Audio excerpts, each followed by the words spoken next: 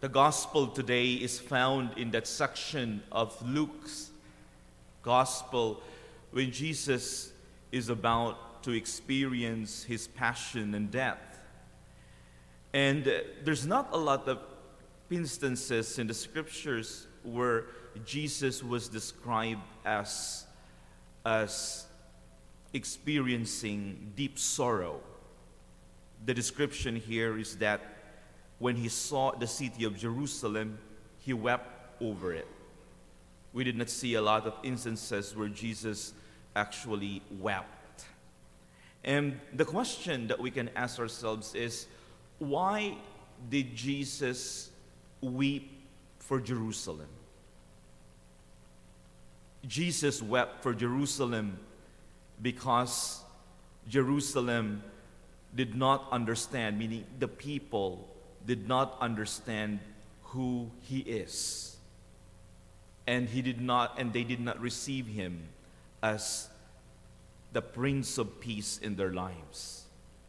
You know, the word Jerusalem, the word Salem in the name Jerusalem actually means in Hebrew peace. It is the city of peace. But in the scriptures, it is in that city when there's a lot of conflicts, not just external conflicts, meaning they were threatened by a lot of forces coming from the outside, but they also had a lot of internal struggles within them. When it comes to faith, when it comes to the Messiah. But the most important thing, they did not really understand who they were as the chosen people of God. And they rebelled against the invitation, especially the invitation of Jesus to conversion. So Jesus was practically saying, guys, I don't know what else to do. You've seen my works. You've seen everything that I have done, yet you still rejected me. And my passion and that would start from this city. The Prince of Peace will eventually shed his blood in order to restore the dignity of the city itself as the city of peace. The Prince of Peace will restore peace in the city of peace by shedding his blood. That Jerusalem is us now. It's not just the place in Israel, but that new Jerusalem is us. That Jerusalem is you and I.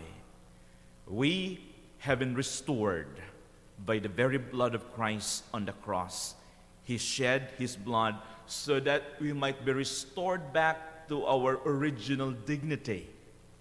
And what is our original dignity? That we are sons and daughters of the Father. That we are heirs to the kingdom of God.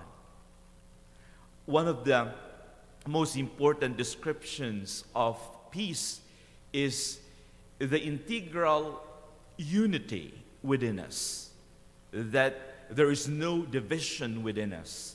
That we are not living a sporadic but also disintegrated life.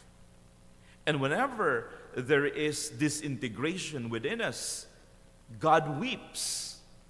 You know, for me, just reflecting on this, it's a powerful thing. Who would ever think that God will weep for you and I? You know, He's complete in Himself. He could have just said, gosh, with these people, I'm just going to give up on you. I've done everything. But that's not how God relates with us. The question that we can probably ask ourselves, reflecting on this, is what are the aspects in our life that there is disintegration, thereby rendering God to weep over us? What are those things in our lives when we haven't fully realized the coming of the kingdom of God? Therefore, the coming of the kingdom of God is not yet built. or constructed. It can be in our relationships with our family. It can be the way we understand ourselves, we value ourselves. It can be our life choices. Probably if you're struggling with vices, with whatever sin. It is in these silos. It is in these things that God weeps over us. Let us realize the great dignity that we share with God and what God did in order for us to be restored back to our original dignity.